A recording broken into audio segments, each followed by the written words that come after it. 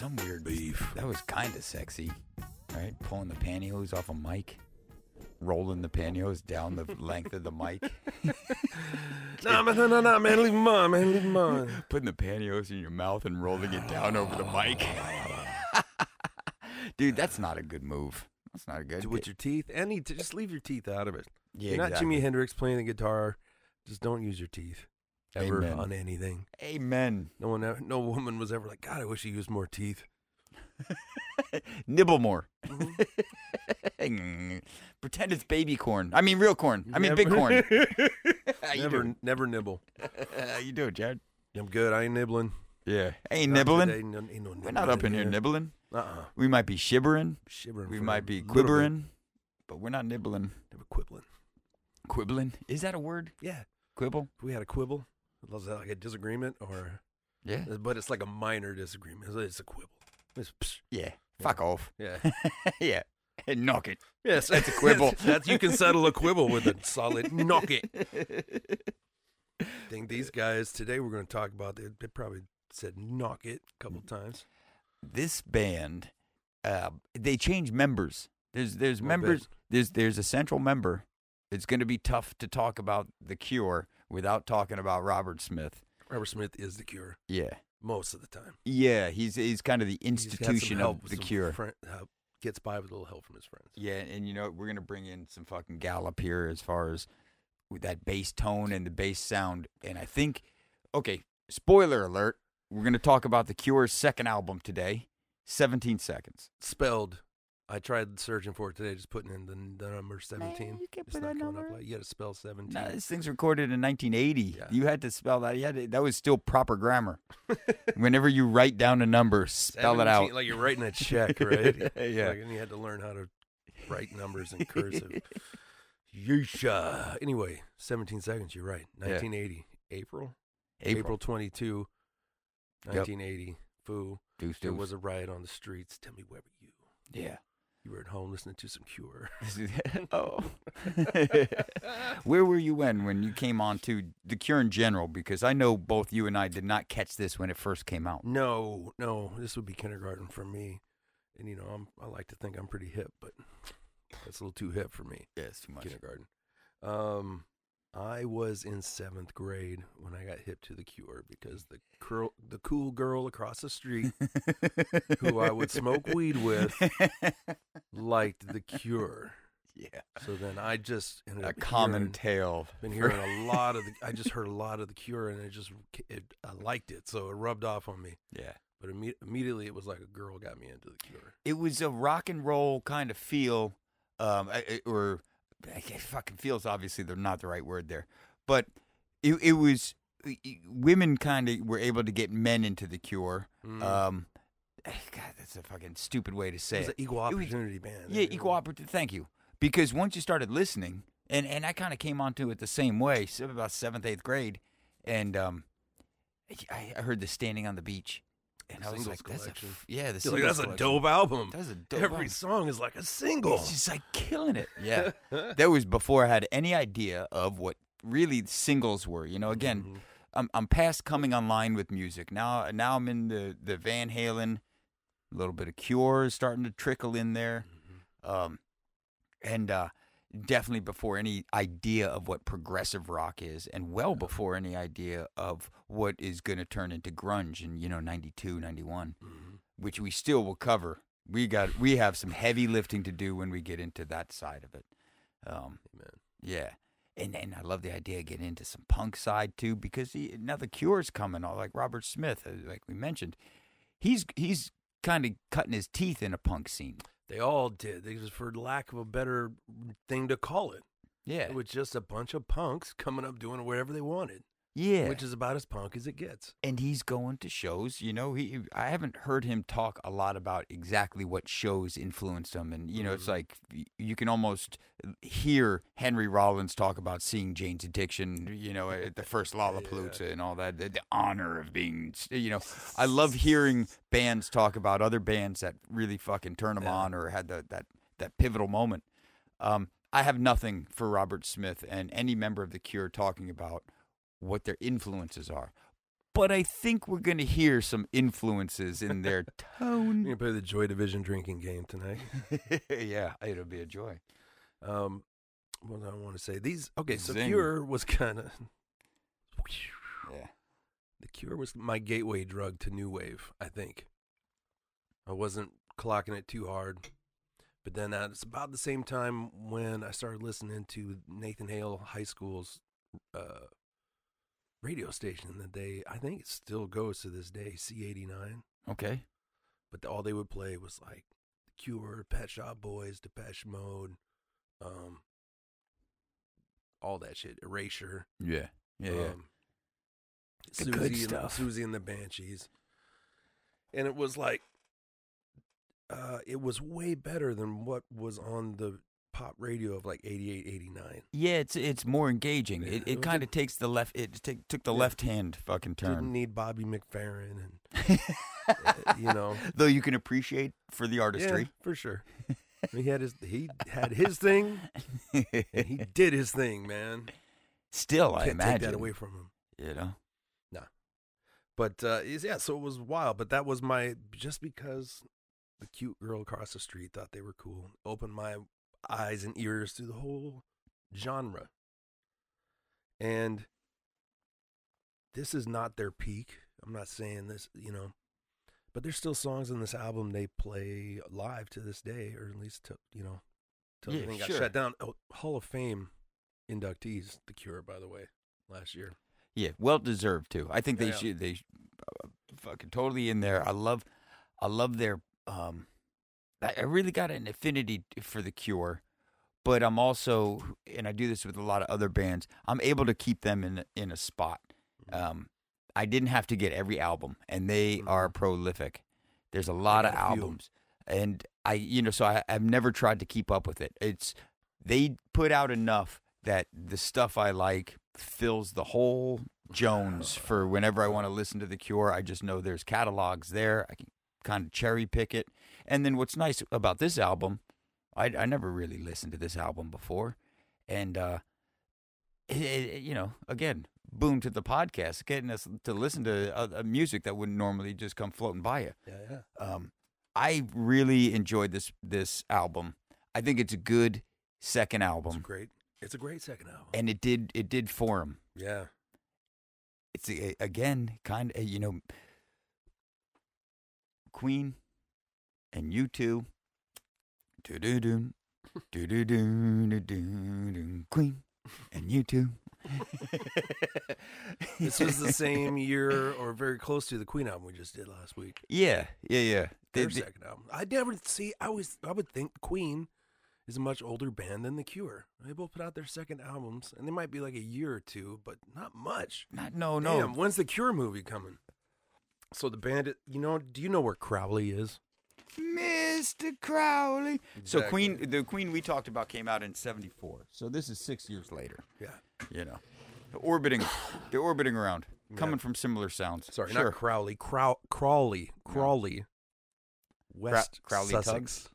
Oh. I don't know where West Sussex is, but they are from Crowley in West Sussex. That doesn't sound like London. I don't know how close that is. Is that a suburb of London? I don't know. Yeah. I have no idea. I couldn't tell you a damn thing about where West Sussex is. I'm going to guess it's not on the east. It is. Or is it? Is there an East Sussex and they're both like in the east, or they're both up north? They're still like West Seattle. Well, you head towards East Sussex, and then you take a 180, and you fucking go the other way. You can't. Wherever it is, I'm sure it rains a lot. And these guys, actually, we got the entrance. So right before they set you up a little bit on this, before they started recording this album, they just come off a tour opening for Susie and the Banshees, which, try and spell that correctly. I mean, I had a heck of a time. Yeah. Trying to spell Susie. I don't think I got it spelled 3 different ways on this page right here. Yeah. And Robert was playing guitar with the Banshees. He was pulling double duty, and he's kind of pulling in some influence. And if you know Susie and the Banshees vibe, they're like proto-goth, but punk. Once again, they came out of that same punk scene as the Pistols and what was Billy Idol's band? Billy Idol? Faces? Yeah, the No. guys. Generation X and all those guys, like the guys that came basically right after the Pistols. But it was hard. You couldn't just call it punk rock and have it cover everything. But that's where they all came from. Yeah. It seems to happen with every music genre, is what defines it eventually busts it open. Yeah. You know, expands it. Yep, we've seen it happen up close. But so after that tour, the original bassist, Michael Dempsey, he's out. He didn't like the way the band's going. Get fucked, Dempsey. He's not trying to. I don't think he was down with the kind of gloomy. He was turned into Susie and the Banshees, and he wanted to be XTC. I think was the quote. Which, not a if you want to be the next XTC, that's fine. Yeah. We should cover their second album. Yeah. Hey, I'm down. But with that, his exit, so we get the new bass player, who is still the bass player to this day. So coming in on the second album, all the way to now, I think he's been in the band. I don't know if Lol Tolhurst is still in the band, but he's got to be up there for like second longest running member of the Cure. For sure. For sure. At least we got to recognize Gallup. Yeah. Am I saying his name right, too? Yeah, he's the big, lanky guy with the long hair, like does a top knot, and he looks weird. Actually, everybody in this band looks really weird. It's an off-putting band. This is not some matinee idols. Although, It's Robert not the was pretty first good time I've looking heard back in that. the day. I'm going to say, like, the early days, like around this time, he is a good-looking chap. Robert has good bone structure. Yeah. And then Robert of yesteryear and Robert of now, you see that, age ravages, Everything. humankind. It's time waits for nobody, for no person, for no sad clown. No, just not enough cake makeup in the world. But he, what's his name? What's the guy I just said? Simon Gallup. He was in a band with another dude, Matthew Hartley, and he spells it all funny, M-A-T. British people, but Matthew Hartley, and they were in a band called the Magazine Spies together, or the Mag Spies, or the Magpies, or whatever. Right. It's very cool. So they right away they get a bass player and a keyboardist out of the deal. Kind of neat. Lol Tolhurst is still playing the drums. He's a founding member. He would go on to become the keyboard player because he would drink too much to play the drums good. Not so much. He kind of got it. Whether his keyboard was plugged in on some of those live shows, I don't know. It was a real, he ain't heavy, he's my brother kind of situation where they just kept him on the payroll. And, Get over here. Play some keys. It's a percussion instrument. Yeah. Rough times for Lol. Poor Lol. But that's the band at this point, and that's pretty close to like the classic lineup. Like Pearl Thompson would show up in '83, like a couple years later, and that to me that's like the completion of it all. Yeah. But shit, man, they got Reeves Gabriels is in the band now from like Tin Machine, and they're I wish it wasn't. They would be touring right now off their whole Hall of Fame induction. There'd be like this huge Cure tour going right now. Oh, I would go We'd see be them. there. Oh, fuck yeah! Even if it was at Key Arena's under construction. True. But if it was I'd even go to White River. I would. You would. Right? I would do it for them. You know what we'd do is we would fucking get a helicopter. Nah, we'd rent a fucking serious vehicle. If we're gonna go, if we ever go to White River again. Yeah, because we're going to be sitting in that vehicle for a long time. We're going to be sitting, and we got to be resigned to sitting. Or, like Hill, we're leaving early. She knows when to leave. She did the Rod Stewart, Cyndi Lauper math, knew what the set list was, and knew once the likes were matching up with likes, okay, this is the same set list. Let's get the fuck out now. This is his last song. She called it, too. And we're like, we don't care about that song. I know. All right, let's go. Yeah. That's some... An Escalade full of whiskey and blunts is not a bad idea either, though. I just want... Your original idea was spot on. Yeah. Something comfortable, stylish. I'm not saying... Yeah. We'll work it out in the future if the Cure ever gets to tour. Cure tour. Made this record in 2 weeks. Really? For 3,000 pounds. I don't know what that the equivalent in American dollars was back probably then. Like 10 grand. Not a lot. I mean, nowadays it's probably like 10 grand. That's 12 grand. Yeah, Something like that's a cheaply made album. Yeah. Which good. This is the first one they that Robert co-produced with Mike Hedges. Yeah, where they did this at Fiction Records is their label at this That's point. their record label. And so they get, on the strength of their first album, they're getting a little bit of juice. Mike Hedges produced that.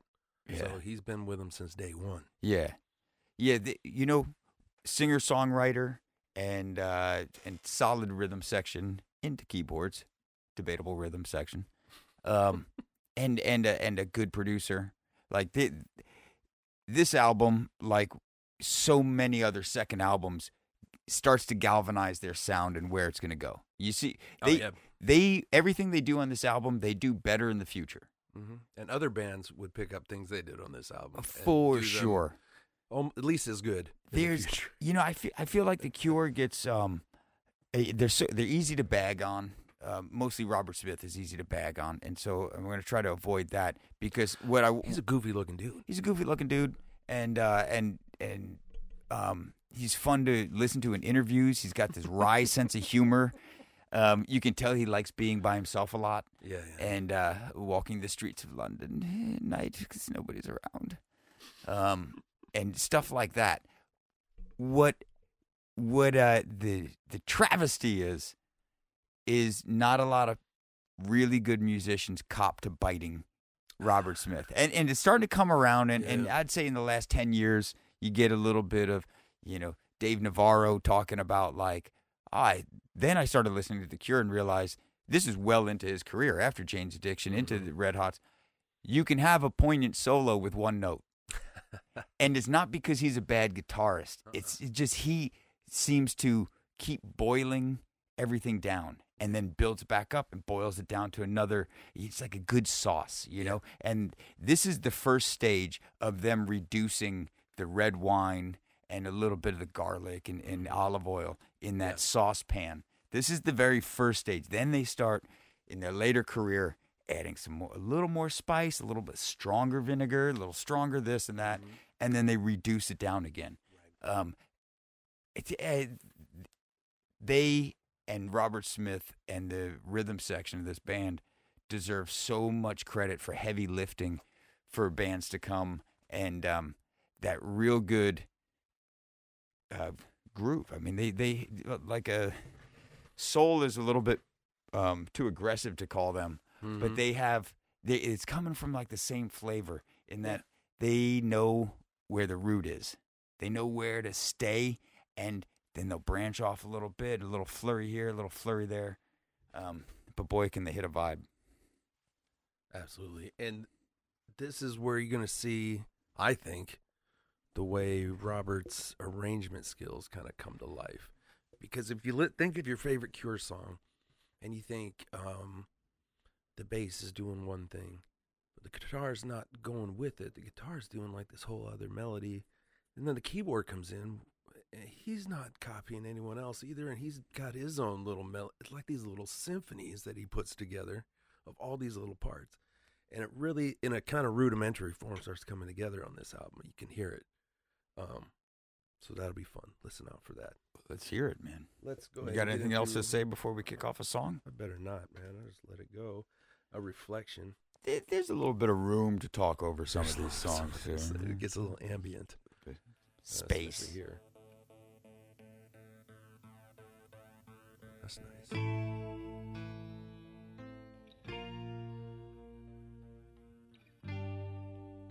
It's good sounds for 3,000 pounds. They put all their money into this recording.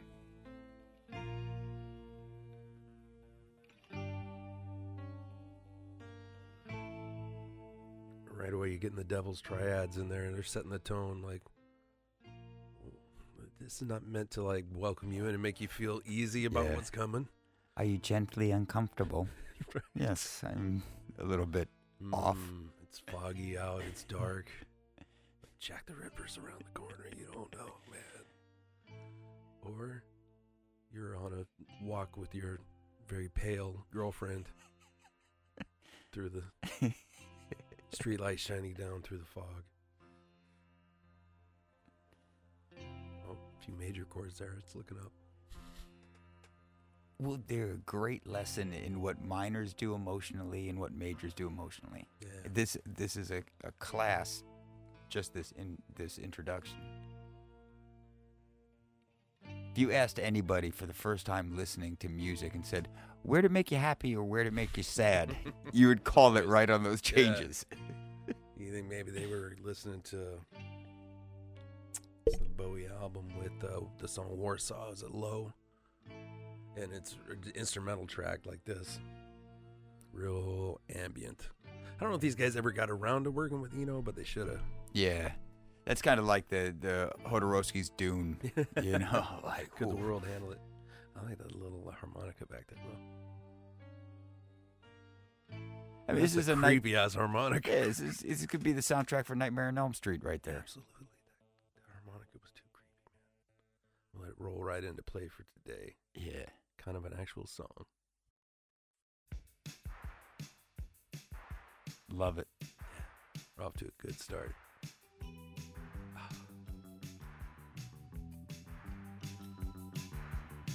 Listen to Gallup go. They got some good hard panning going on with some of these sounds.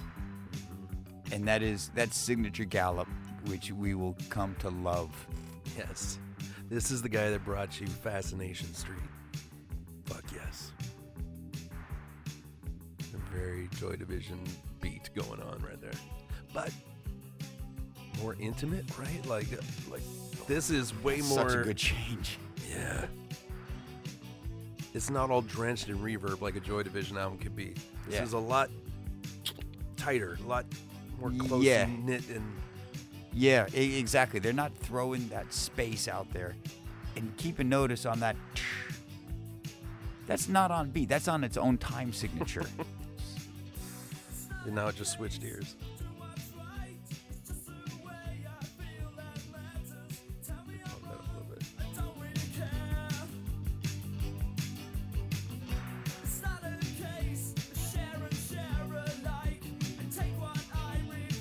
Adam Jones from Tool. How did he not listen to The Cure growing up? Adam Duritz from Counting Crows not listen to this and get his singing style. Yeah. Yeah, man, that's the chorus on those guitars. There's so much chorus on the guitars on this album.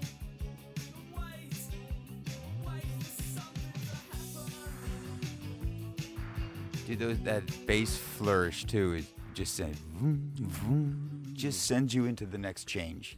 Yeah. There's so what the Cure does really well is take notice and execute these little nuances.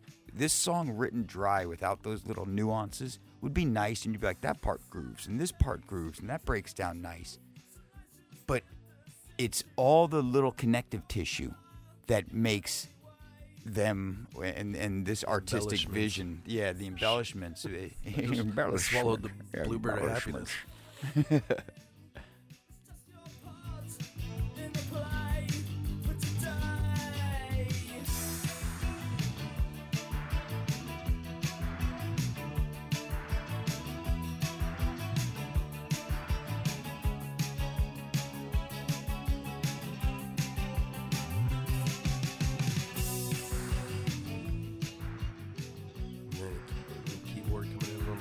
Line back there. New little element. Yeah. It could be a video game.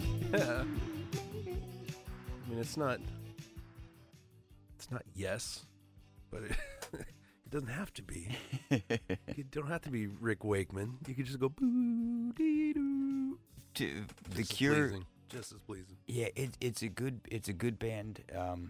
Good music that you can play at a party or so. Hits everybody. You can overdose. You can have a little bit too much Cure. You can overdo it. But you spice that in like a little Cure song on a mixtape. They still do those. Kids making mixtapes. Yeah.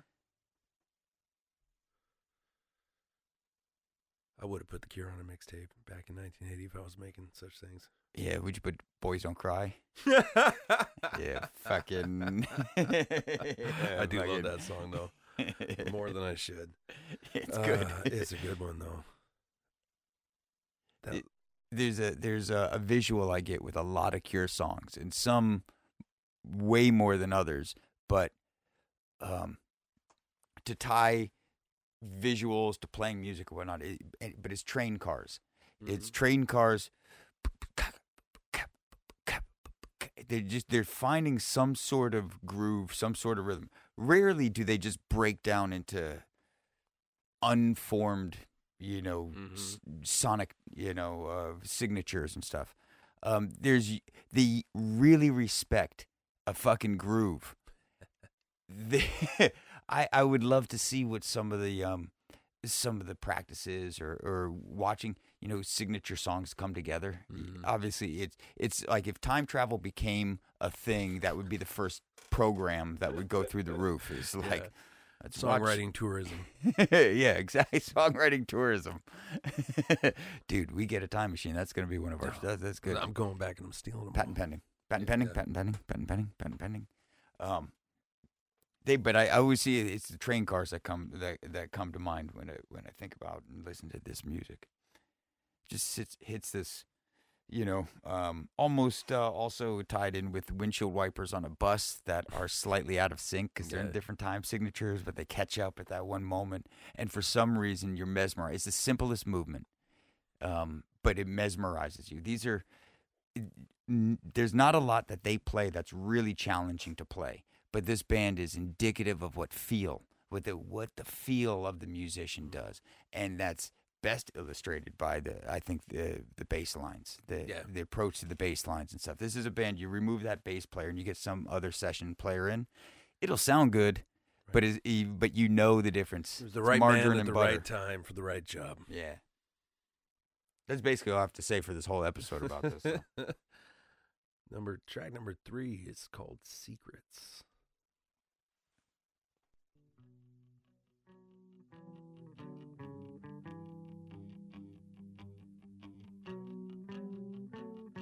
The bass taking the lead right there. You just did 3 octaves. That was great. Before the singing comes in, this could be a car song. Sure.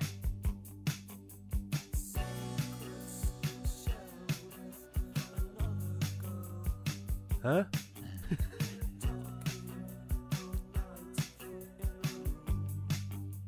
Play of the forward vocal and the echo vocal is really nice.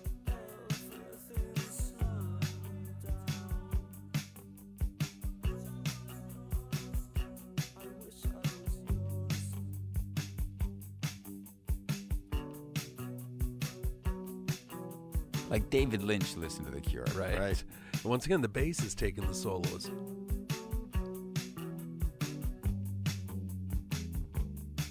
Really talented Peter Hook.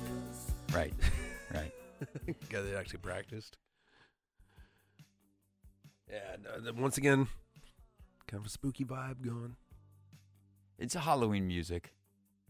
Oh, yeah. Cure makes the Halloween playlist almost every time. Just real sparse on the drums, though. That dry snare.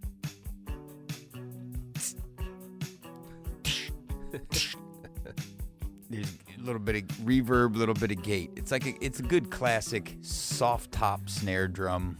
Yeah. A little bit of reverb, a little bit of gate. He's not playing a ton of toms, so you don't have to worry when you're recording to get that buzz, that snare buzz. Simple piano chords just come in like that. And it's just another layer. Yeah. It's a layering band. Yeah. It's like a sandwich. Thought you were having just a straight up bologna, cheese. Now you got all of a sudden you got tomatoes. You got the keyboard tomatoes. Look at acoustic solo. That's lettuce. That's romaine, right? That's romaine. That's romaine. That bass is straight up bologna, though. That's just holding the whole thing together. That's why you came for the sandwich. Yeah. That's why you say bologna sandwich. Yes. It gets top billing. Yes. That 3 notes on the piano too, or the keyboard, Lol Tolhurst, the drummer. Yeah, Lol Tolhurst is he's the bread. and he's just a solid white bread. Yeah. But that's what you want from a bologna sandwich. I'm going to say potato bread. I mean, Yeah, it's a white bread, but it's 100%. Yeah. 100%. It's like, you're like, potato bread. And then you eat it, and you're like, I like potato bread. Taking this bologna sandwich to the next level. Right. It's not just a regular bologna sandwich. It's a good-ass They bologna didn't leave sandwich. anything for, what is Robert then? Robert. You know? Robert's the toothpick that holds the sandwich together.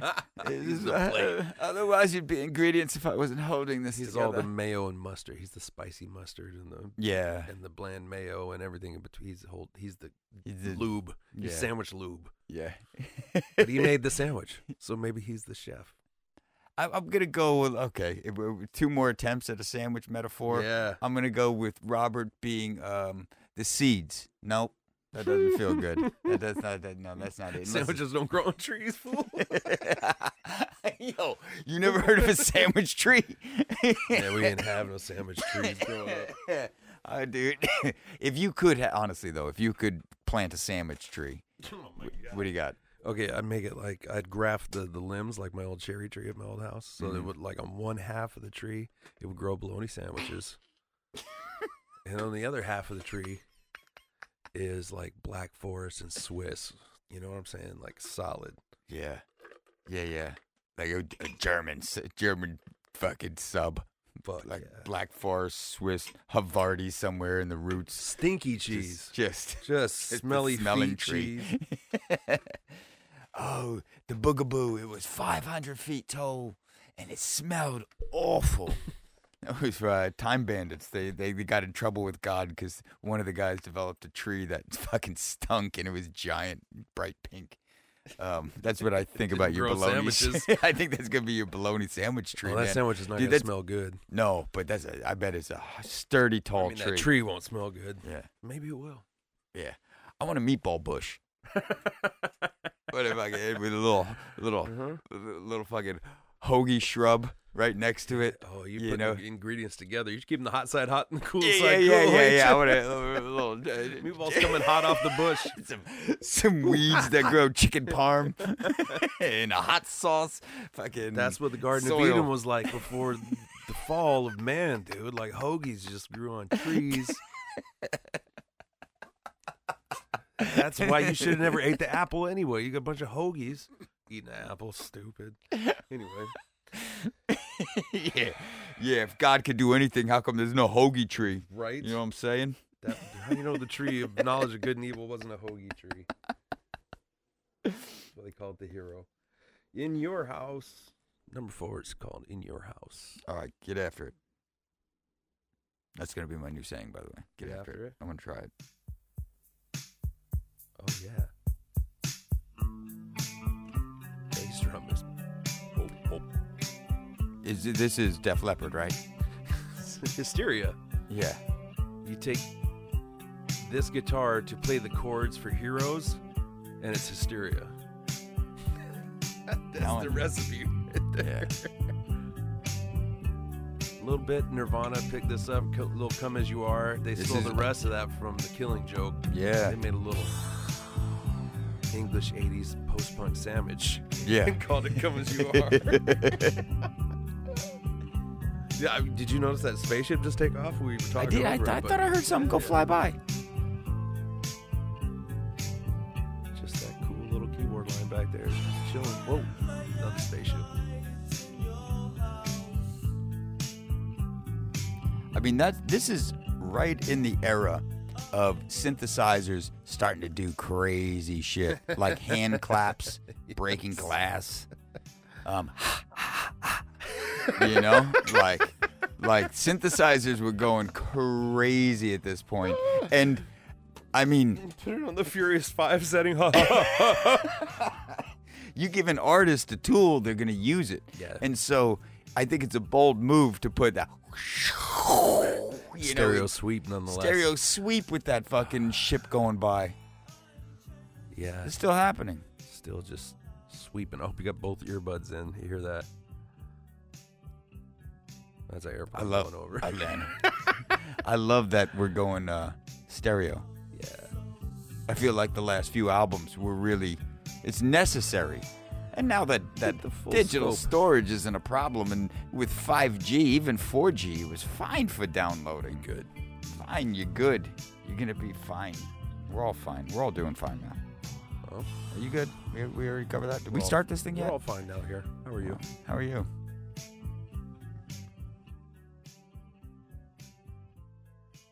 There's something about the production that, like, I love, and it's almost self-deprecating. And that's kind of a little bit of the Cure thing. There's a lot of talent, and they downplay it but still going up on stage, you know? Yeah.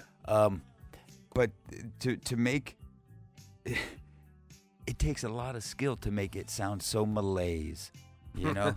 Like, we really don't care that much, but we totally care about having the sound. There's again a dichotomy when I listen to The Cure that I really enjoy too, because I don't really have a because. It's just that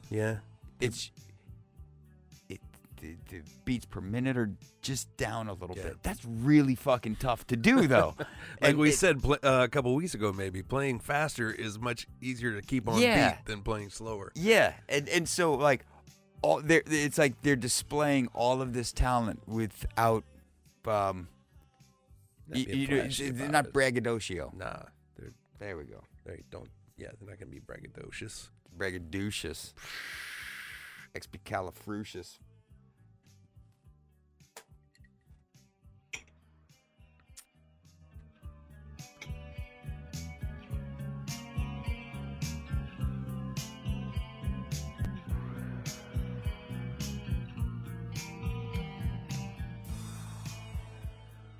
Something you said set me off, and then I forgot it.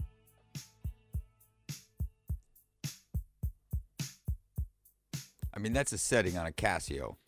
That's a beat on a Casio. Right. They don't get credit. But you that's know your how man, though. Soul of a Funky Drummer. That's Lol. You know. Lol, Jerome the metronome, kicking it in. I think it was something about playing slower. Oh, no, it was something you said way earlier in the podcast when you're like, things they do here, they'll do better later. I don't know if you know the song. If you're a Cure fan, you probably know front to back, Disintegration. But there's a song in there called Lullaby. It's kind of right in that beat, it's that beat. Yeah. Doom, ding, doom, doom, doom, and the guitars are ding, kind of like those little arpeggiated guitars, and the bass line is cool. It's like something like that is grown out of something like In Your House. Yeah. Yeah. And you know, it's that space between the notes too. I kind of think that, again, to circle back to a lot of musicians, maybe they do, you know, in conversations call it out. You don't hear about it a lot. Whatever, there's a million things we don't hear about a lot. But I feel like a lot of jazz musicians would appreciate The Cure because it's this slow. It's not slow, but it's better. It's space between notes. They're letting this breathe. Deliberate. Yeah, it's deliberate. Thank you. And they're letting it breathe. They're letting the vocals breathe. The instruments might not be doing anything special at the time, but the vocals are allowing them to just do their job. And there's long spaces of just vamping on a little melody, or a little riff, and a guitar. That's why it's good party music. Right. You know, not shouting at you. Not being pushy about it.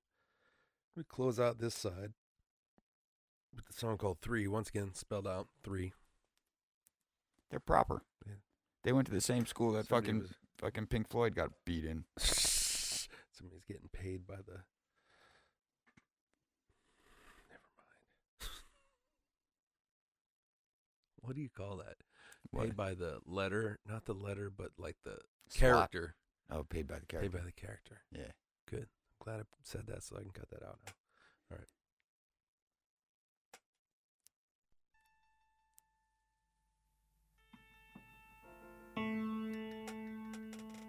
It's a good headphones album. Yeah, like, what's that guy say? It's a great headphone album, and it's a great loud album. If you want to play an album loud, this album sounds great on big speakers. All of their fucking sounds. Most of their shit does. You crank it up and it just holds. Little ping pongs.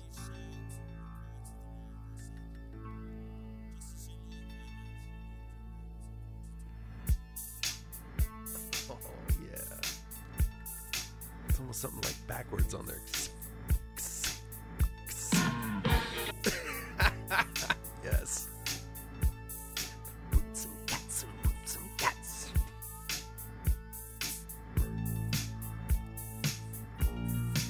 Oh. A little too slow for disco. You know? Yeah, exactly. It's tough to dance to. You just kind of have to sway. This is when the beginning. ketamine kicks in at the disco and everything goes.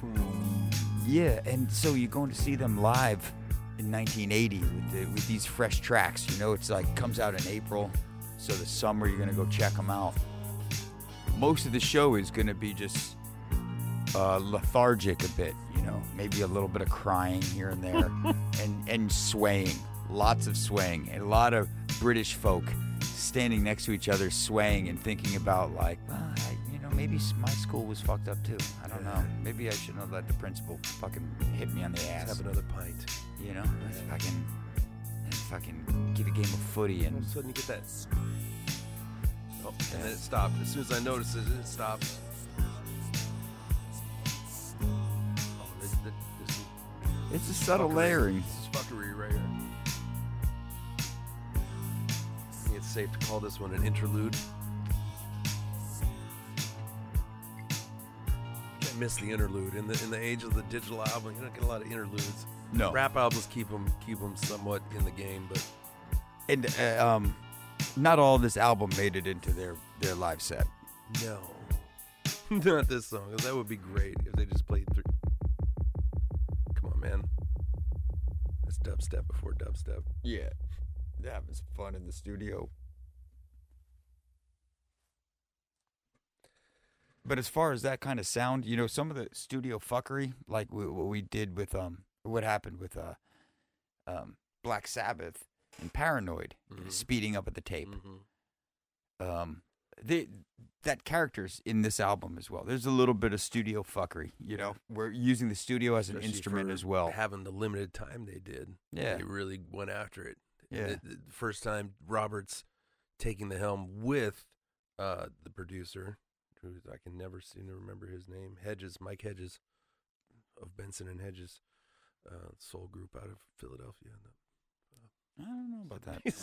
I'm not sure about that. I know that. Of course.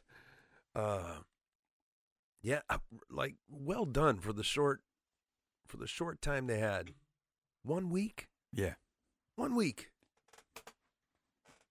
It's half a fortnight. That's fucking half a fortnight, dude. That's called going in with a mission.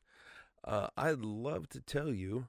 Well, okay, let's paint that picture a little bit before we jump on to the next song. Is that where you're going? No. Are we going to do the next song after this song?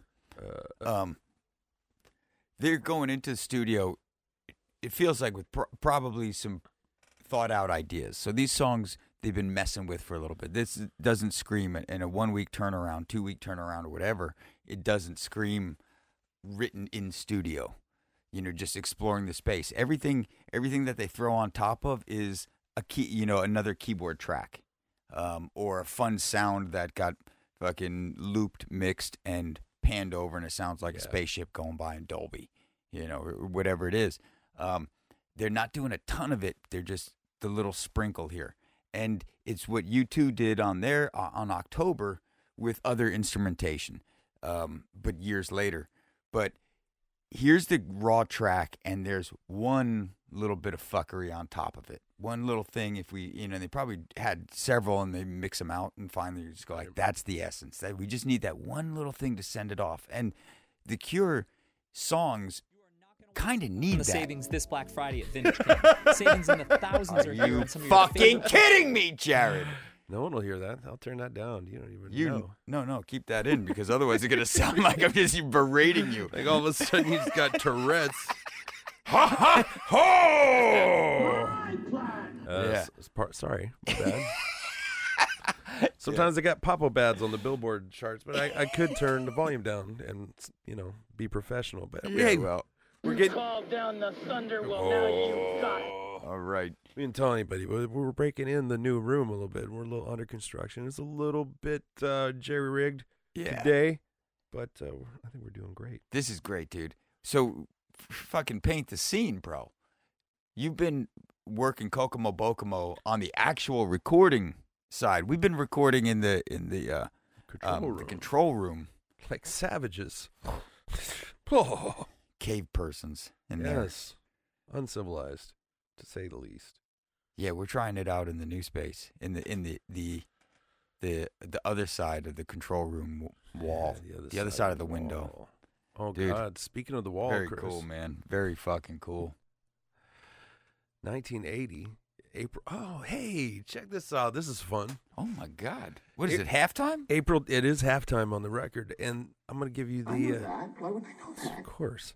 I mean, that's kind of a cool way to end it. That last little vibey outro song they just did. That's nice. I know something. I'm getting a little bit of Pearl Jam on that too. With 10. The way the way way they in, go way in and out of the album sides, or wrap it around fully, like Yeah. do a Pink Floyd on it. Yeah, you telling me that Eddie isn't steeped in Robert Smithdom?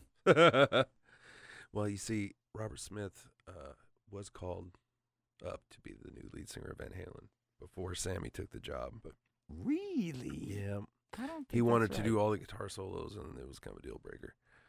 But speaking of Van Halen, at number 10 on the week of April 22nd, 1980, and your headphones just popped out. Don't laugh at me. Don't laugh at me. That's what you get. Why are you picking on me? What I have to tell you, though, is that the number 10 album that week was Women and Children First by Van Halen. You shitting me? I wish shit you not. Like, good for them. That was like The Cradle Will Rock and Everybody Wants Some. That's good. That's some good Van Halen music right there. Yeah, so this is going on around the same time. Yeah. Right?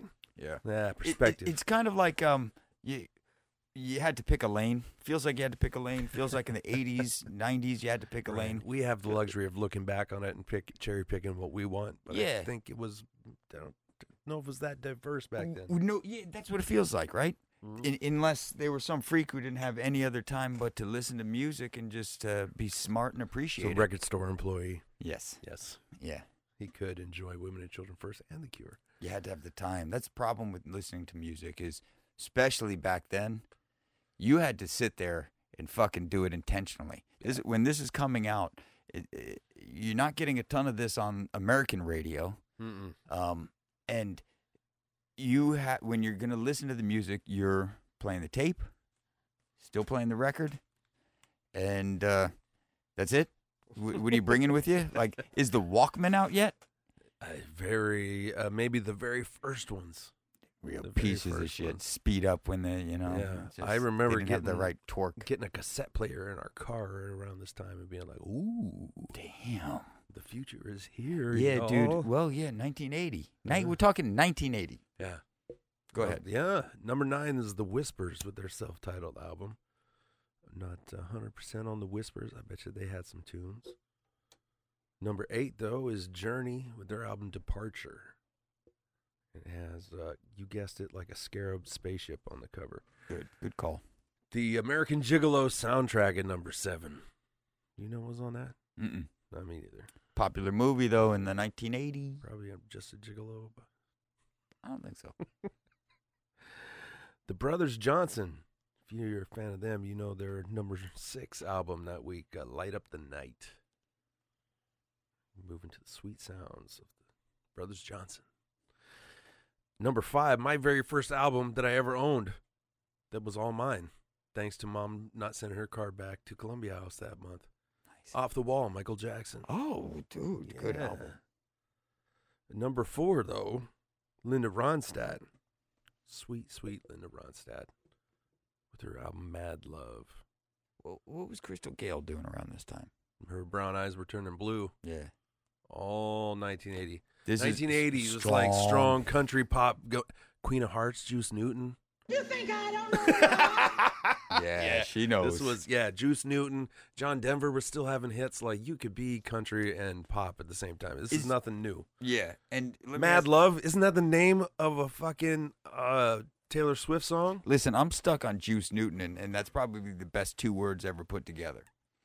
Fucking, it sounds awesome. Juice Newton. Juice. Yeah, but sorry, I didn't, Anyway. Glass Houses. So badass. Number 3. Juice Newton. Billy Joel, Who's Glass that? That was Houses. Juice Newton. Yeah. All right. I mean, solid. If you like Billy Joel. I think that's prime Billy Joel. Glass Houses. I remember the album cover with Glass Houses. It's in my sister's room. This is I'm starting to leech a little bit of. Yeah. This is actually the beginning, I would say. So 6. Am I 6? What is it, 1980. I'm 6 years old. Like like anybody's listening to The Cure. Like you ever heard of them over the pond? But this is where I'm starting to register. A little bit. I remember this song or this album and this song at number 2 that week. Bob Seger and the Silver Bullet Band. Against the Wind. Against the wind. Oh yeah, that song was huge. We were running against the wind. Yeah. Yeah, man. Gonna sell some Chevy trucks. You know what? Led Zeppelin can do it. Bob Anybody can do it. They're all in their same. At number 1 that week, Pink Floyd with their album The Wall. Yeah. Yeah. I mean, that's what 1980 was about right there. Michael Jackson, Pink Floyd, Bob Seger, Billy Joel, Linda Ronstadt, the Brothers Johnson, and Journey and Van Halen. I think what?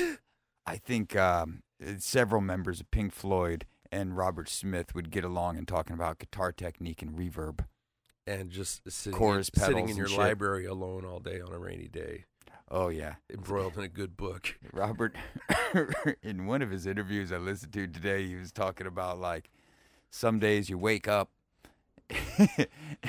and you go out, you don't really do much for the day, and you can come back home, go back to bed, and realize there was probably no real point in you waking up that day at all and getting out of bed.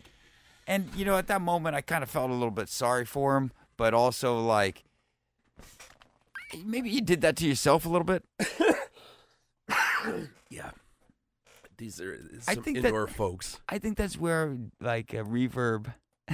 Okay, I think to properly use reverb in an existentially artistic way, you got to be a little bit sad. Like the best...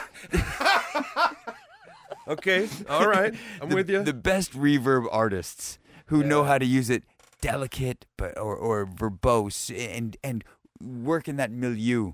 They I don't think they're fucking real happy folk. I think they like the...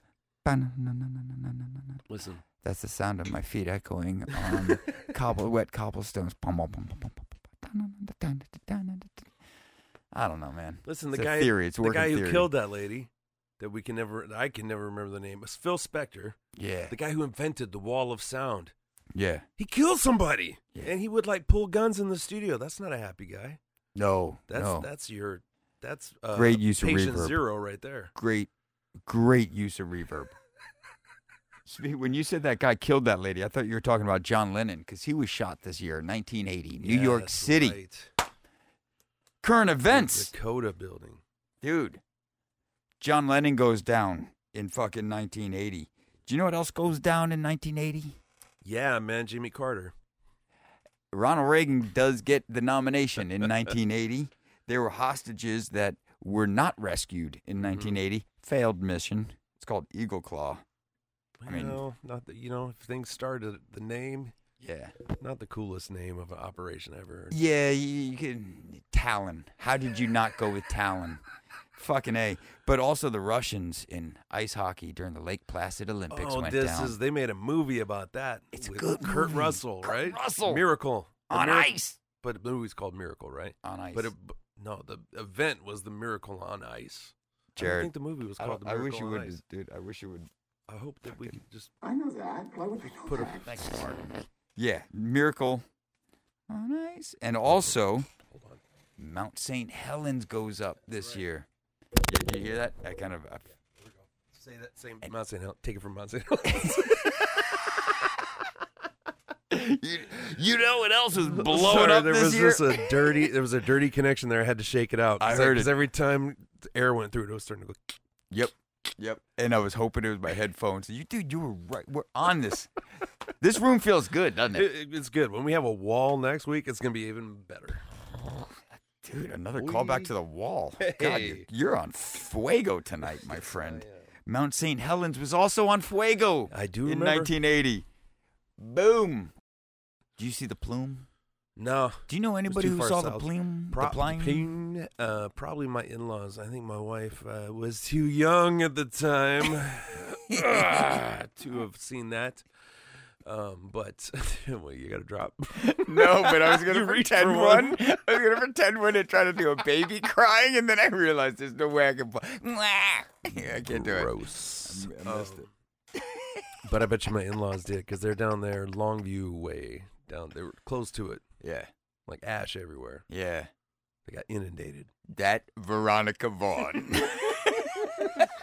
Piece of ash. Fucking, you know what else was blowing up this year? 1980 was blowing up this. There's fucking Pac-Man blowing up in the arcades. Pac-Man Fever. Came out. Dude, there's a song, Pac-Man Fever. It didn't stand the test of time, but, you know, good on you for doing Super Bowl it. Shuffle. There's a fucking call out to a video game, and at this point, people are like, huh? What? Dude, you know who was on that shit? Fucking Chris Feifel here, man. I was early onto video games, and thank God. I feel like I could probably fly a drone or go to war when I'm sitting on a couch or something like that. I don't know. Be you like the new Tommy, you know what I'm saying? I want to be Tommy, but I can hear and talk and see. Yep. I want to be Yep. his cousin. And that weird uncle doesn't. Do you think Tommy's uncle got weird with him? It was weird, right?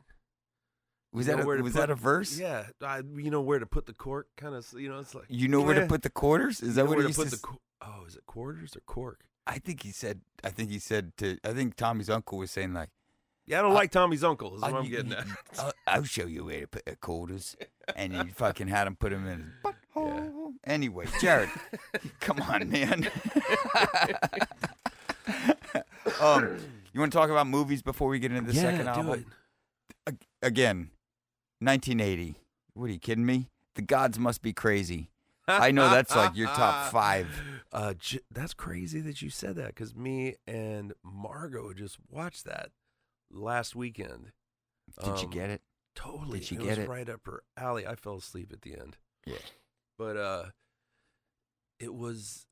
I asked her in the morning. I'm like, "Did you finish the movie?" She's like, "Oh yeah." I was like, "What do you think?" She's like, "It was hilarious." I like the "Of social course it was." commentary on industry getting into It's pure It's awesome. slapstick. Just people getting hit in the head, Yeah. falling out of things, and running into things. I just remember when that came out, just everybody was going crazy for The Gods Must Be Crazy. Yeah. Oh boy. But you know what? I was going into it. I was like, this is good. This whole movie's gonna be kind of problematic, right? Like, okay, you know, is it gonna be like, am I gonna be cringing the whole time? It does better than you think it will. It does, yeah. No, it's not perfect, and no, for sure. And that wasn't the slant I was going with either. But it holds up better than you think it does. Nice. It's just you can tell its heart is in the right place, if that makes sense for a film. Do you know what doesn't? The fucking Blue Lagoon. No. That's like Jeffrey Epstein's favorite movie. You get to watch that twice in your life. You get to watch, and we men, us, yeah, you get to watch that twice. I've never seen it, and I feel like it's too late. Yeah, don't. The time is too passed. late. Yeah, it's 100%. We're gonna put that on. We're gonna No, watch dude, it. No. I got preteens in the building, man. Oh, it's God, seriously, fucking messed up energy around. No, you are 100% right. You are 100. 100. I'm fucking like I'm trying to see what drop I have that is crazy just like up in here 100% right. Yeah. I absolve you. Yeah, that's Thank right. you. You Thank you, fucking Salieri. don't make that movie again. The Shining. Oh wow. Fucking killer movie came out. Literally, Airplane came out, killing people with laughs. Fucking working 9 to 5. I saw the drive-in at the back. I think I might have been supposed to be sleeping for that one, but that was It's too, a good It was movie. too good, man. I was up. It's a I good was movie. watching it. Yeah. Dolly crushes it in that movie. Lily Tomlin. Crushes it. Powerhouse. Who's the Lily third one? Tomlin's Oh, the cure for many Jane other. Fonda? Yeah, for She's the Jane cure Fonda. for Jane Yeah, Fonda. fuck. She right. She's the antidote. What was the boss? Who's the guy that played the boss? Dabney Coleman. Yes. Love that guy. Love that guy. He's good, man. Yeah. The Gambler comes out. Oh shit! The song or the movie? No, the movie. Oh, So the Gambler, wow. the song had been out for a little bit. Okay. And finally, in 1980, they get The Cure's you making this album, and Kenny Rogers is like, I'm going to make a picture out of my song. He And- did that again. He would do the Coward of the County. Oh, That was a yeah, thing for yeah. him to make like movies out of songs. Do you know, I liked him in Six Pack. Oh, Rocket Top Tennessee. Yeah, Flash that Gordon. was right about this time, right? Yeah. Six Pack is like 1980. Probably. And, It wasn't on the top movies. It didn't come up on top movies. I don't think it would, but that feels right to me. But fucking Flash Gordon. So we're talking about Queen. Boom. They're already in stride. The Cure knows about Queen. I thought They're not pulling Yeah. hardly anything from Queen. no, but they But they know pro- about, but they they know pro- about each They other. probably know Queen's cool. They're contemporaries, Yeah. as we sorted out earlier. That my mom couldn't tell me that wasn't going to be the coolest movie that ever was going to come out, and she's like, no, you can't see Flash Gordon. But every time that commercial come on and that song would come on, Powerful. and the whoosh, Flash, I was like, no, Mom, you're wrong. This has to be the most awesome thing of all time. Yeah. We have to go to the movie theaters to see this right now. And she didn't understand. She wouldn't take me, man. All I wanted was a Pepsi, Mom. Oh, She wouldn't dude, give it to me. That's fucking harsh. Yeah, I had to watch it on home You know what, video though? later. Old fogies, Jared. Old Yeah. fogies don't Yeah. get it. My mom wasn't much into The Cure when I wanted to listen to The Cure. When I was listening to The Cure, but I still needed to be driven places. Yeah. You know, she didn't like the That's part violent of the femmes. sadness. Violent femmes were just out of the Right question. out. She called it frantic. And She's right. She's not wrong. No, she's got it. She's got a good ear. Yeah. Carol's got a good ear. The Elephant Man comes out, Yes. produced by Mel Brooks. Oh, the bane of my 5-year-old life. I was terrified of the Elephant Man when I was 5. Yeah, and isn't that the funny part? That's the parable. That's the story, Jared. Yeah. I did an oral report in 8th grade on the Elephant Man, on the book The Elephant Man, which I actually read, and I Yeah. was like, get the fuck out of here. Yeah. And I remember opening it up. I like giving oral reports. Uh-huh. That's why we're here. Right. And I remember opening it up with something along these lines, because our teacher said, your first few lines should engage the crowd. It was really the first time I ever heard anybody be like, take that seriously. You got to do it. She said it to the whole class, but Yeah. I think I was one of 5 that listened. And At least it hit home for you. it hit home. Yeah. And I said, imagine your hands are 3 times the size they are right now. Imagine your foot is 2 times the size it is right now. And imagine your head is so big that your neck can't hold it up. And then I went into the oral Now report. imagine that child was white. And I went like this. I went, and now, zzz. No. I don't know why I went there. I missed the joke. Did I ever tell you that a funny? Nah, I'll give it to you. I'm not gonna tell you And that. discretion is the better part of valor sometimes. Dude, so it just has- let you. Did you know there's a second part to this album? Let's second get into half? it. Let's get into it, dude. Funny enough, I think, unless I got the sides goofed up, and I probably did. You know what? I probably did. The final sound, I'm gonna guess, is probably the last track on the first side of the album. So and it's a very ambient thing, so we can kind of chat.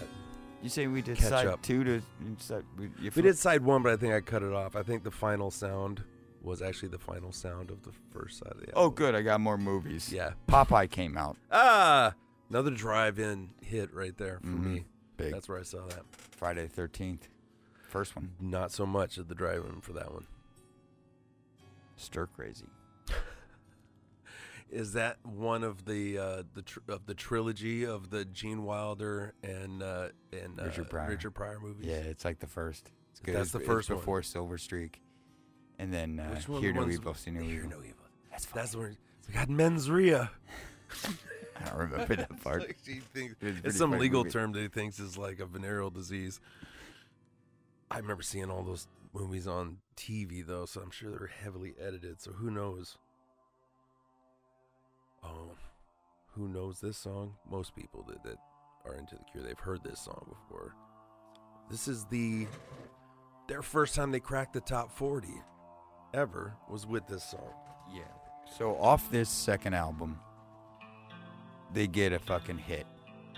And here we go. Just listen to that. And they'll play Ennio this Morricone forever. guitar tone right there. Yeah. Still play it live to this day.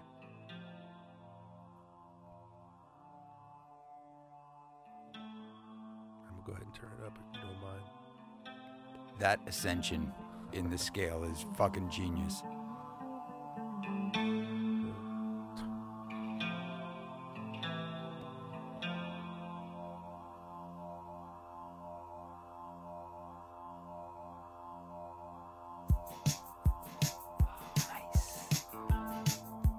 Who invited the flock of seagulls to this party? Dude, this is a jam. It's a flock of seagulls wish they could fucking wish. write Oh, in this their dreams. in their dreams. As if. Trying. They guess what, boys? The magic's not in the hair.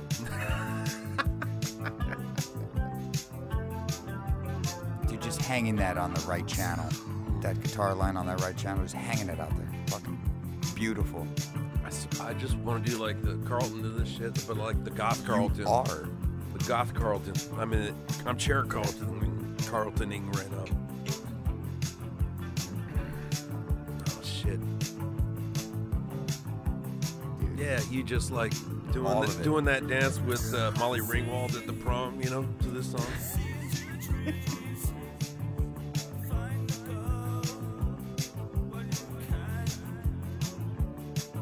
Whew. Yeah, it's a good one. Keep it up. I want to keep. I kind of want to rock all the way Somebody through say this keep on song. rocking? Yeah, keep on rocking.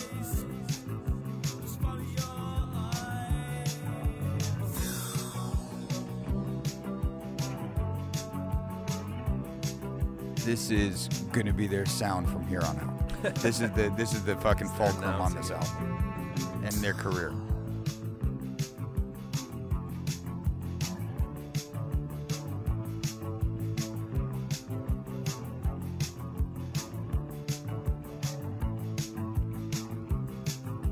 It's crazy the attack on the snare drums on the end of the sound of the snare drum. It's almost like do they fuck around and play it backwards? It's the same chords as Sonic Reducer, too. Sonic Producer? Yeah. Dog. Dude, if you haven't been on a late night road trip and rocked this song, you're missing. You're fucking up. You just fucking throw it on there, dude. You're gonna cover some miles. There's a late night road trip mix that we should come out with. Special It's next that episode. same BPM. We just called it out a couple episodes ago. It's that Running Down a Dream. Totally. It's the Running Down the Dream tempo. Yeah. Which is that's the perfect road tempo. It's perfect. It's dotted lines. Yeah. White Line Fever. More chorus on the guitars, please.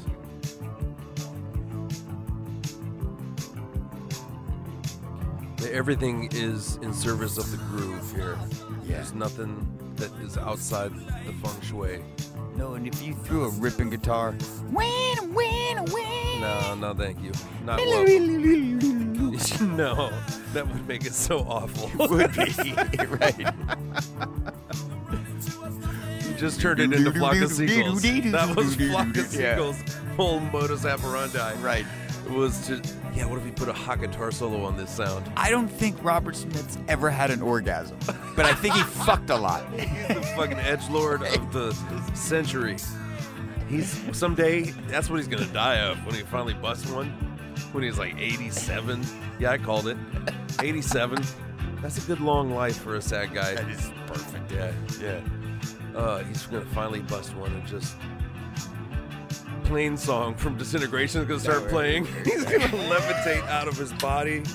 Wait, no, it'll be a global. Oh, yeah, like reverberation. It'd be great. millions of souls crying out and then just being And then silence. silenced. What a lovely. This would be a bittersweet day. Dude, what I love about this fucking when they get into the ending is just things start falling out. Yes. And this is like, here's your Joy Division drinking game. This is something Joy Division would have done, but they couldn't have. They'd have thought up the idea, but they couldn't achieve it, and they couldn't accomplish it like this. And as the beats just getting more simple and they're cutting things out, the guitar is kind of revving up a little bit and ends on this listen, It's boss. it's boss, totally. It's boss.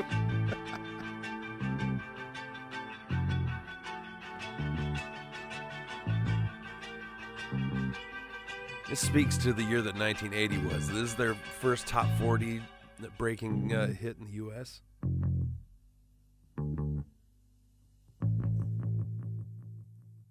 Oh, yeah. Fucking well done.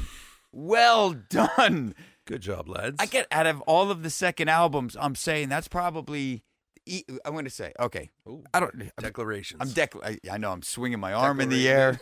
I stood up earlier before. I love the space we're in, Jared. This is a great space. This is a healthy space. Feeling it. This and it's cold, It's crisp right it's now. crisp, but we're moving. Maybe that's part of it. Got the hoodies. This song makes that's a great groove. I'm going to listen to that song on my way home, and I'm looking forward to it. It's blustery out. It's raining shits and giggles. Several great live versions on YouTube of this throughout the good years. call. Yeah, we got nice live. like Just 40 freshen it up. 40 years of this song being played live. Just worked in like a mitt, dude. Mitt. The one I saw was with Reeves Gabriel's backing him up. So now there's two guitar players. So it's full, a little more full, but Yeah, because Robert still plays, and you know what? He doesn't get his due. He's got licks too. They're deceptively simple, but he's doing shit. So don't worry about him. There's been times in Robert Smith's life where he's fresh out of the shower, his hair's down or in whatever thing, but it's not did up, and he's in his fucking governors, his little tidy boxes. He's got his house coat on. He's got his house coat on, and he's just been ripping death metal solos and heavy metal shit because he can do it. But the mic reaches the icebox. Yeah, dude, the space is amazing. We are leveling up. Proceed with Robert Smith in his undies, ripping fucking Brian May riffs, and shit. He can do it absolutely. Yeah. There's nothing simple about his playing, or there's nothing easy about his simple playing. Yes, they're not simple and easy are not synonymous. Yeah.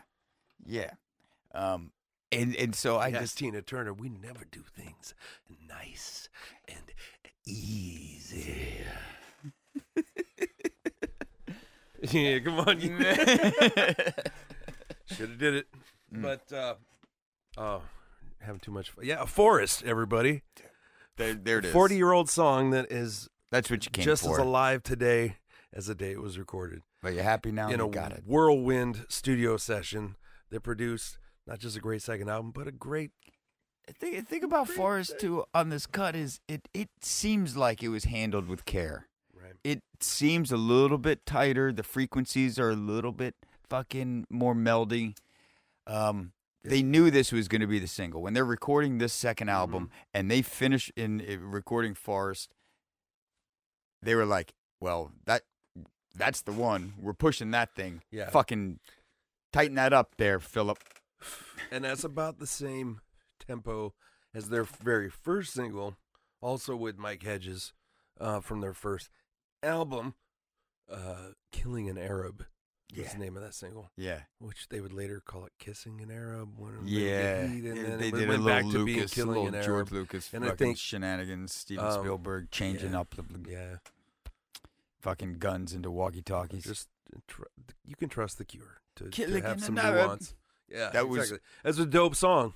First song that I heard of the Cure. Oh, and I was on that album, of singles. That's their Standing on the very Beach first and single. B-sides, and I don't know. I think it was Carrie Mancuso who got me into listening to the Cure. It was like, check out the Cure, and she has good taste in music, and is a good musician on her own.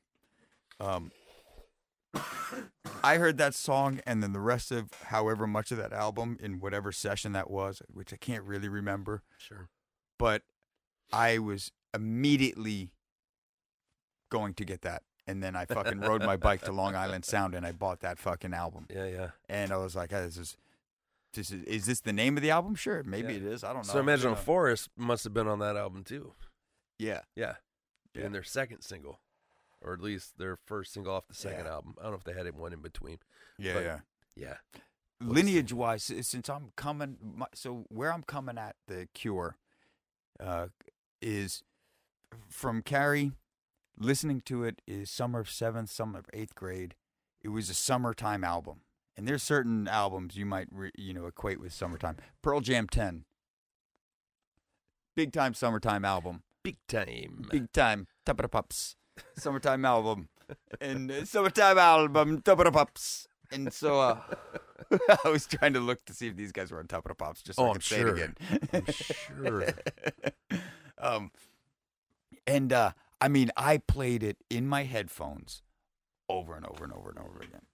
And then I had to find other Cure stuff at that point. The only other time I was listening or displayed that I liked the Cure, my older sister went to a concert, and I'm pretty sure she had a good time, but she wasn't necessarily into the Cure. Right.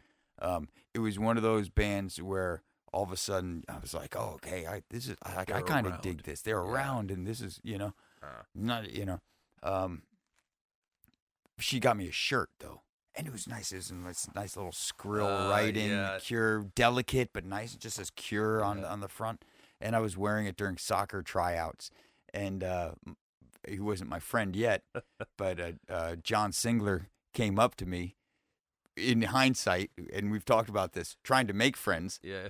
Goes, hey, the Cure, I know them too. Yeah. And I go, I basically, as I'm running by, just looked at him and was like, my sister got me this shirt. And I just kept going. I too had a prized Cure t-shirt. Yeah. And I've never had a Cure t-shirt since, because it's really no point, because this was the coolest Cure t-shirt that I could ever have. Amen. I was 21 years old. I was in London. Dude, it was the Boys Don't Cry t-shirt with the silhouette with the hair and the guitar neck. Oh yeah. The Boys Don't Cry. Oh yeah, kind of. It was the Boys Don't Cry and it was just black tee, white, the silhouette, everything. It was perfect. And I got like maybe 2 or 3 pictures of me around London wearing it. Right. And then I don't even know if that t-shirt made it home from the vacation. It just stayed. And I've been burned. I've had no Cure t-shirt since. It's been 20 years of no Cure That was t-shirt. my one and only Cure t-shirt.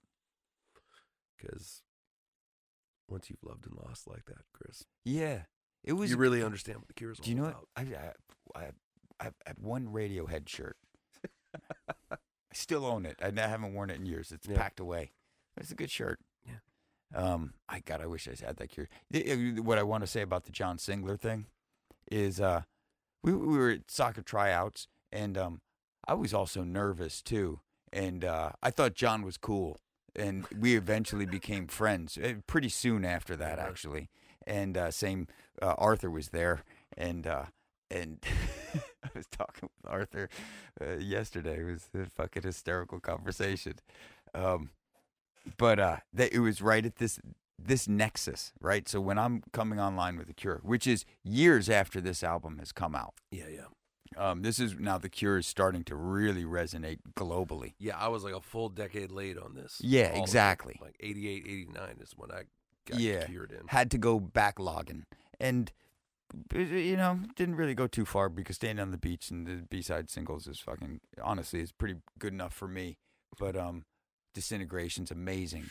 And they have so many songs. But Blood Flowers, they kept going, man. There's something about them that almost anything they put out, you could take 2 from here, 2 from there, 2 from there, 2 from there, 2 from there. Yeah. Complete sound. That's why they're Rock and Roll Hall of Fame. Into infinity. Yeah. I heard that, oh boy, I'm not even going off Wikipedia here, Chris, so allegedly the albums Pornography, the album Disintegration, and the album Blood Flowers from when we were in high school, or maybe you were in college. I can't remember if it was in 95 or 94. Well, I was a Doogie Howser. I went when I was 14. That's right. that is a trilogy meant to be taken as a literal trilogy of albums. Really? And I have yet to, and maybe we need to spark up a spliff and figure that one out. Okay. If you got a couple hours to spare. Okay, we'll put a note on Cure, a little deep dive. Let's go. We're going to watch The In-Laws. We're probably going to do the Cure trilogy. We're going to do Cure trilogy. Can we get back into the music? Yeah, man. M. So I think this is a song about that broad from all the 007 movies. A little more. Always got a cracker.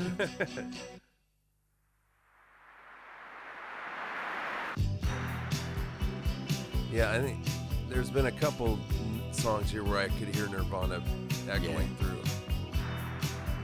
Which was funny because I was listening back to our Manchester Orchestra album listened to, and we were calling them out for copying this. They could have circumvented Nirvana altogether and heard The Cure, but I doubt it. Straight to the I doubt it. Okay.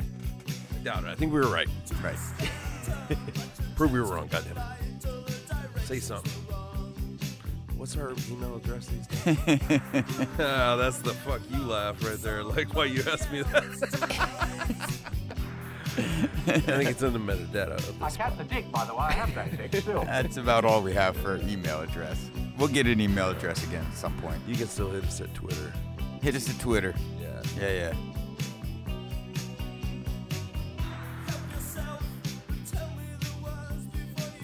I don't really have a problem with things like that being lifted. It's not like they totally copied the whole thing. It's different chord progression, but you can just tell that they thought that was cool at some point in their life, and it just rubbed off on them. I don't think that's a crime. Yeah. I don't think it's like should be punishable in a court of law and have to cut checks to people. No. You know? No. I think it is a straight set of influences. Yep. Just covering myself so I never get sued. I steal like a motherfucker, Chris. I really like the Well, on this track, that's the one extra thing. yeah.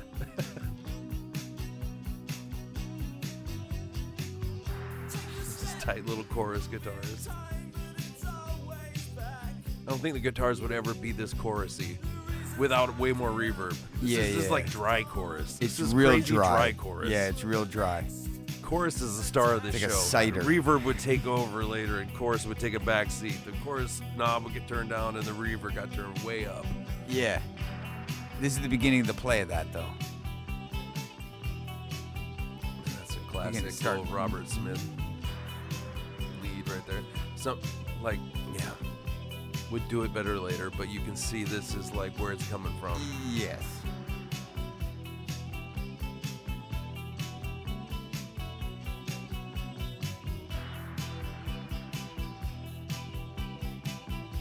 You know what I liked about Standing on the Beach was how it's just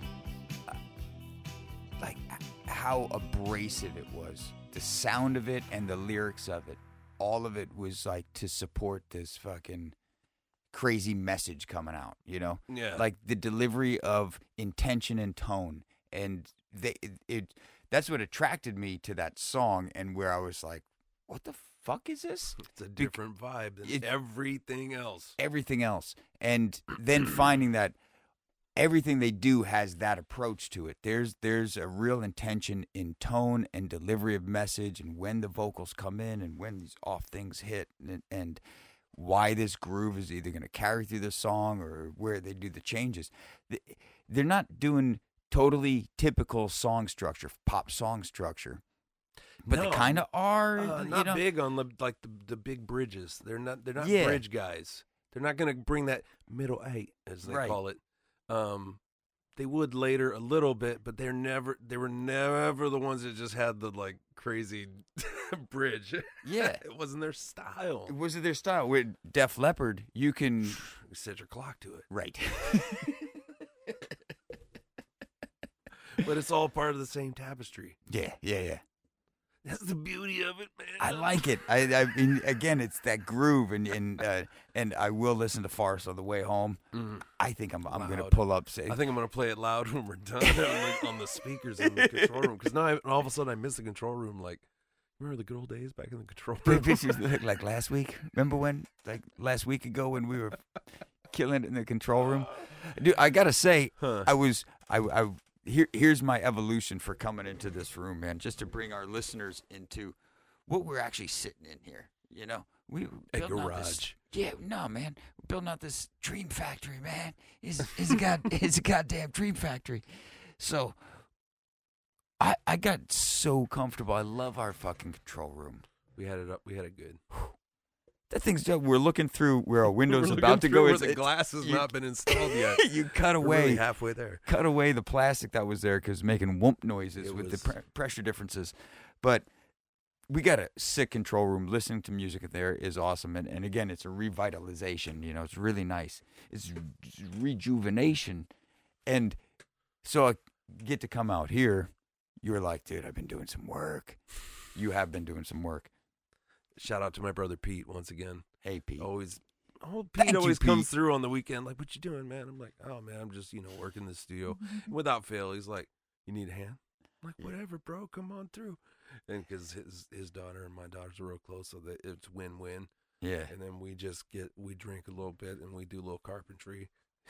You build we watch sculpting. football. Dude, that's sculpting. He helped me put all this foam up on the wall. Yeah. He helped me do all the drywall in the control room. Peter. Pete. Yeah, that's it. Cheers to Pete. Yeah, love you, bro. So we need to get him in here pretty soon. Like another one. I'm sure he's got a second album he's into. I'd love to sit down. Let's build some bench seats and get Peter sitting down there. We got to make some room first. We'll get him laying down there. Yeah, we should put a Roman seat. Yeah, we really get him on the couch. We just really start analyzing people. Laying down. Hey, why'd you decide to put your head towards my way? Yeah. How does this song make you feel about your mother? It's okay if you roll over and just talk to us with your back to us. It's okay. This is a quintessential title for the Cure. At Night. Because, you're never going to have it. Well, that Cure song, High Noon? Right. You're a fan of that one? Yeah. No, At Night, man. That's the right time. Nighttime is the right time. Very much thank you, Martin Hannett, for this drum sound on a lot of this album. Yeah. This is also where the drum beat mixes up a bit. Yeah. It's a little funky now. It's funky for the Cure. It's still a drummer. Right. But it's not doing the not the Mercy beat. Yeah. Oh, come on, man.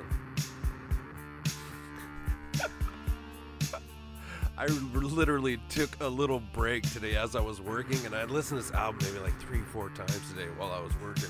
Yeah. And this was when I would take like a break out because I would just have to groove for a little bit. Close my eyes a little bit and just yeah. 'Cause I got speakers out here and I'm wired and it's just loud all day because fuck everybody. And I just had to take a little break and like rock out to this song. Just eyes closed and like, You teleported. It's basically what you would be doing at their concert back then. Yeah. I couldn't listen to my YouTube. Like Linus. Yeah. Linus did this side, that side, this side, that side. Honestly, because I couldn't listen to my U2 station today because I went on my phone and apparently we aren't paid up on XM for the month. So I was like, oh man, I'm trying to listen to my U2 station. But see, Hillary waits for him to call her. That's her whole thing. Yeah. She lets it lapse.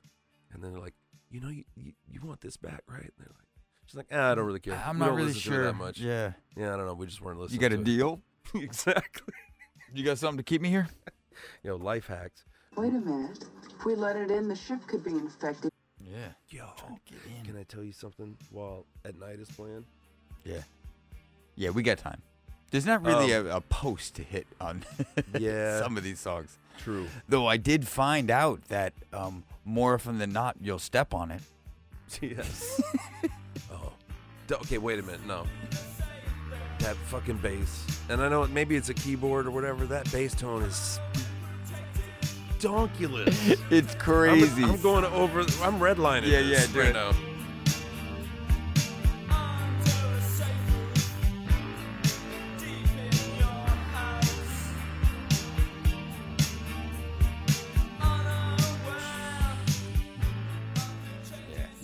That echoes all the way up into Radiohead when they're doing what's the song before, like exit music for a film, when they just come in with that.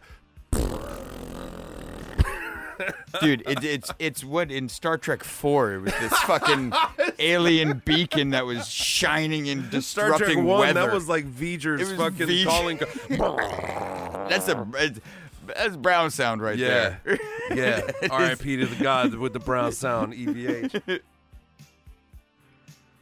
Also, what a great segue. I'm going to just say, look out for our new podcast, which our first episode is coming out, like right now or whatever. Fair warning. When people stop being polite and get real about Van Halen. And we have a good time with our friend Augie Pagan, El Pagano. Yeah. And we talk Dude, about that's Van a power. Halen. It's a power trio talking about a fucking legendary band, start to finish. Yeah. The first episode, like you said, is just dropping. It's hot. We don't even get into their first album because they're so entrenched and deep into the What were they doing in the backyard? Who was listening to what?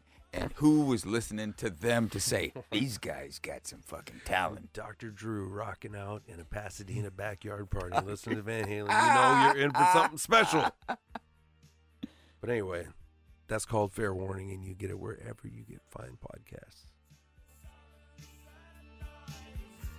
What's that, Robert?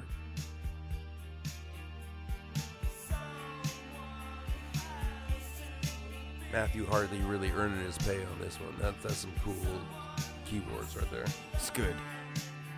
You're right, though. The care they're taking in the tone, and especially that it would be so easy to... Arrangement and just where things are placed, and no one's just jamming out on the chords and the move. It's very intricate. Yeah. It's simple, but it's intricate. Yeah. Crazy. Good. It's simple, but no, you're right. It's simplicate, man. It's simple, Kel. It's integral. Intrapol. Simple tip. Simple tip. Simple. It's on. We just made up a new rap name. It was on the simple tip.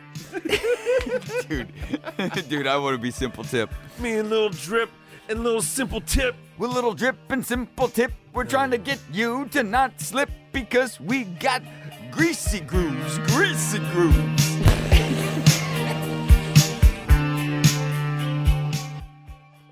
I did that for both of us.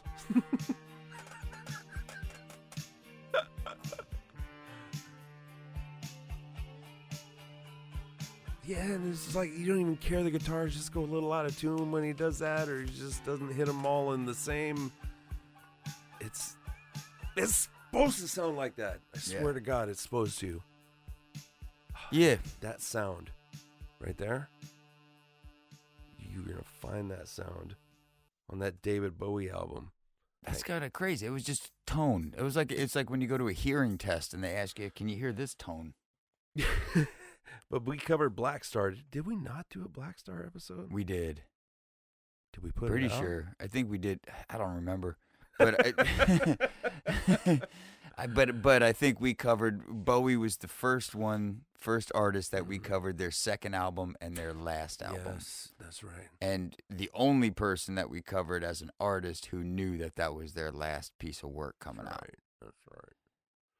That sound, that sound like a hurdy-gurdy or something holding out, that shows up on the Black Star album. I think you say hurdy-gurdy just because I don't know what it actually looks like. You want to know something funny? It's got a monkey, right? The monkey helps power it. 2 degrees of separation right here. The first time I ever saw somebody play a hurdy-gurdy, it was Pearl Thompson, and he was... Okay, do I have to do this in the Matt Pinfield voice? No. No, but...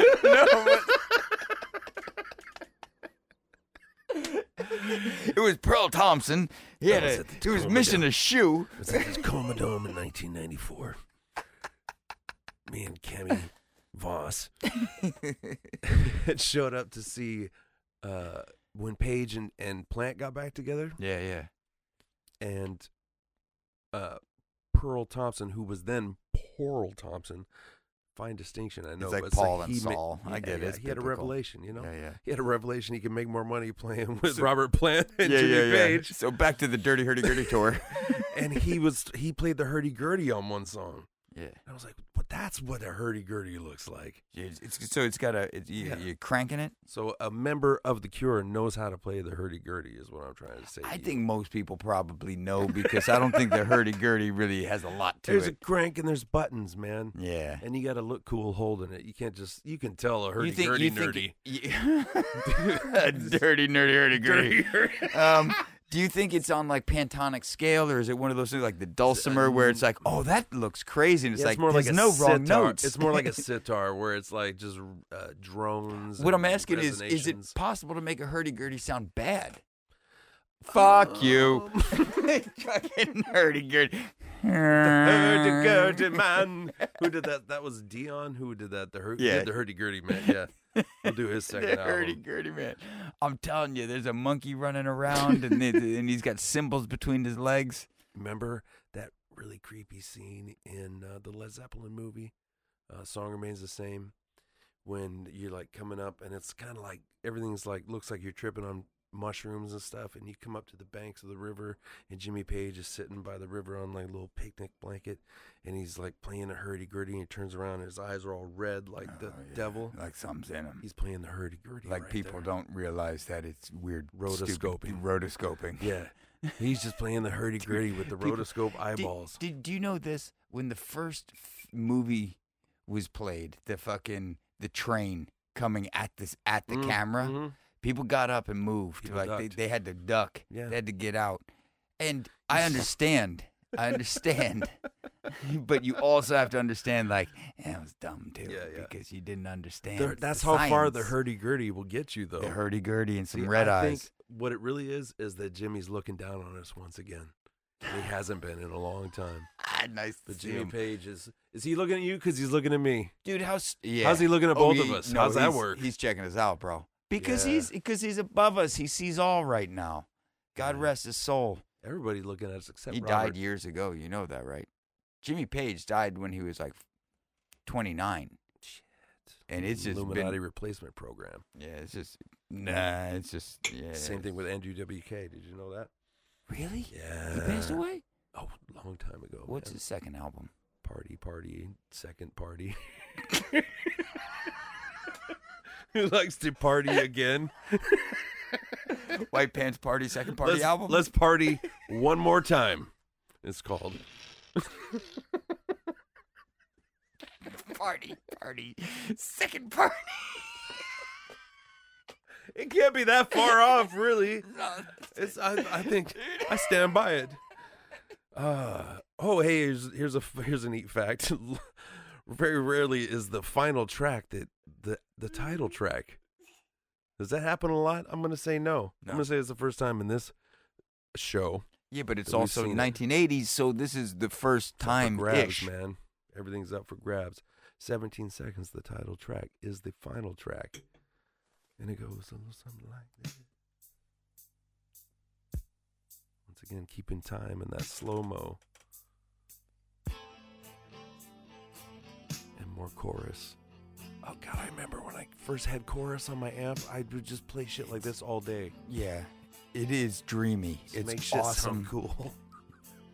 It fills your sound. It doesn't sound so, it's not so dry. It's just an A minor It and a is. G or whatever he's doing, or an E or something. What he what he does really well is also, hits those triplets on his picking patterns and stuff, Yeah. and his strumming He's patterns. the epitome of a rhythm guitar player. Yeah, Maybe that's why I love him so much.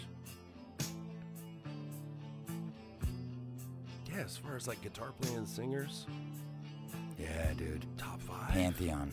Oh, okay, no. We got Prince like You hogging up can't the go first top 3 5. spots. Yeah, Jimi Hendrix.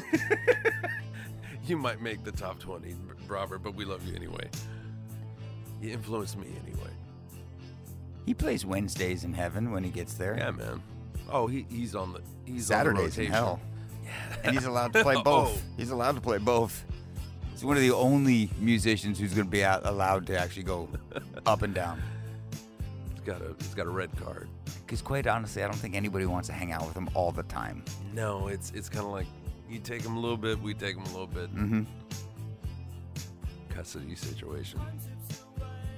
Talk about stepping on the post. I did it one more time just for the last track. I'm going to try to set you up to step on that post from here on out, brother. The game is afoot.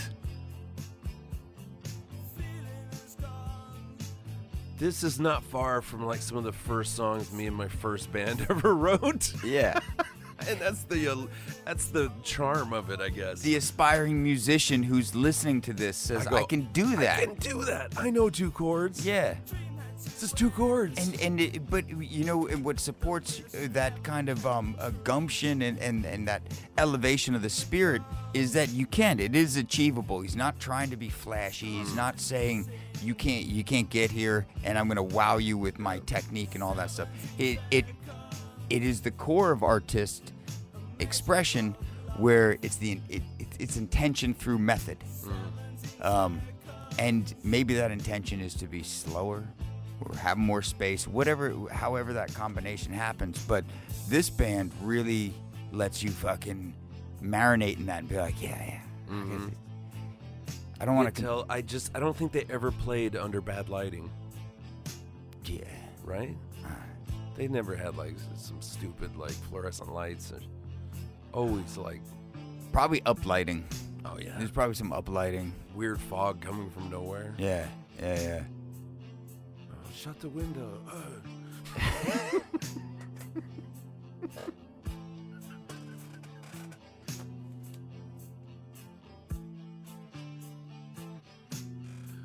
Yeah. Once again, talented Peter Hook.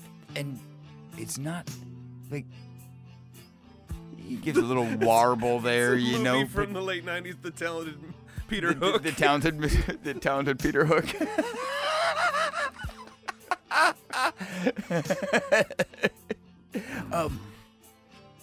He's not linking. He's not doing this bass line run.